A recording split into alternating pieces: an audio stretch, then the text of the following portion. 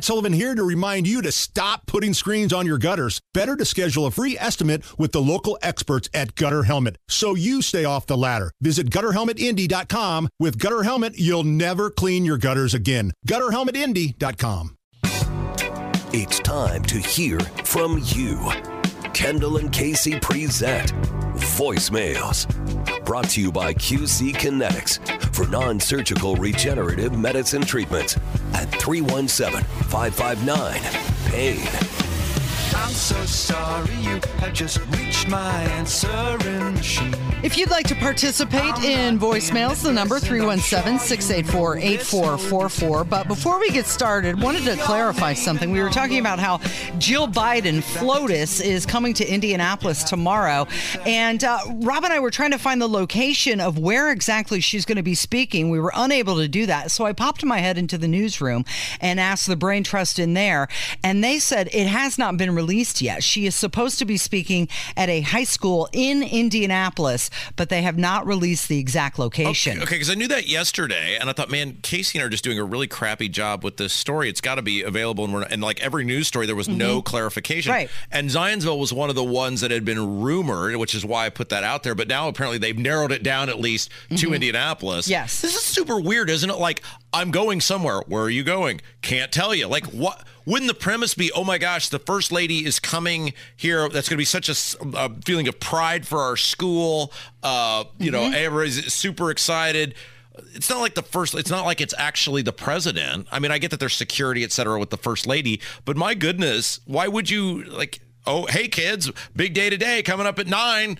Joe Biden will be here. Yeah, the only thing that I can come up with is that's a security thing. But you never know, because with the Bidens, they do the bait and switch all the time. Like just the other day, Biden invited the WNBA champs to the White House, and then he completely ghosted them, and they ended up staying in Tahoe for an extra day while the team went to the White House and met with Kamala Harris instead. So again, just to be very clear, while Zionsville was one of the rumored ones, apparently that's absolutely been ruled out. They have clarified that at least it is a high school in Indianapolis, but we are not as stupid as I thought we were, because no one knows yet, because they haven't clarified it. And I was like, you were throwing me under the bus, saying I wasn't prepared. I'm like, no, seriously, it's not here. Well, I was like, wow. So, okay. All right. Real quick. Remember yesterday, Hammer went on a rant, because every time Hammer does the show, he stands up and he never puts the camera back, and it's super annoying.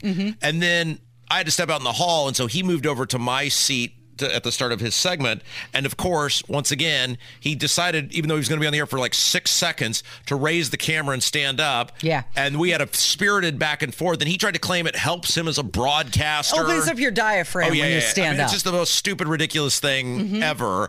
And Nathan, our dear sweet listener Nathan, who lives in Boston, who loves this show so much, once spent his spring break driving from Boston, came here to see the show in person.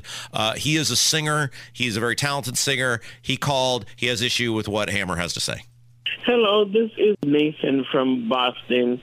I know this is not like a serious topic, but this just tickled me so much. What Hammer said about needing to stand up in order to project. Why? I come from a very musical family, and like when people joined the choir and joined various groups that we started, we used to tell them, like, use the microphone. You don't need to push the note from the bottom of your toes. You don't need to do that. The microphone is designed to pick up your voice, and that's us singing. Gospel music at that, which sometimes takes a lot of work. You're just sitting there talking. What are you projecting? Are you singing opera to us over the radio? I don't understand.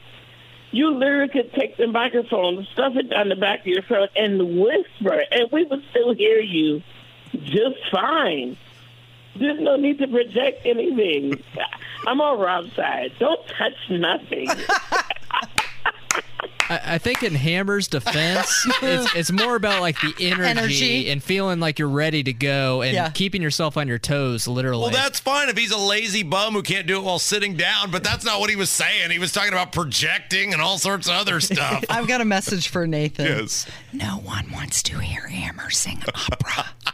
Hey, Hey, real quick, remember yesterday I told you about the sweet old ladies who came into the golf course? Linnell and Lavelle, who were born... right, of course. Who were born 30 minutes apart. They are 83 years old, so the one was a surprise, the second one, and that's why they just named her the same as the other one, changing one letter because they didn't know.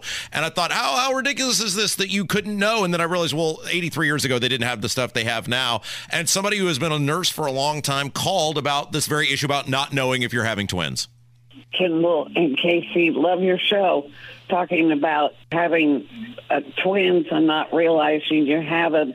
I've been in the nursing profession for 60 years, and when I started in nursing school at Marion County General Hospital, Eskenazi, that was not unusual because we didn't have all the things we have now, and all of a sudden the doctor turned around and said, we've got another one, because the mother's abdomen did not go down after the first baby. And so I believe that those two ladies, that is really a blessing that they're 83 and able to get around and play golf and do all that other stuff. Love your show. Hope Olivia's keeping you hopping.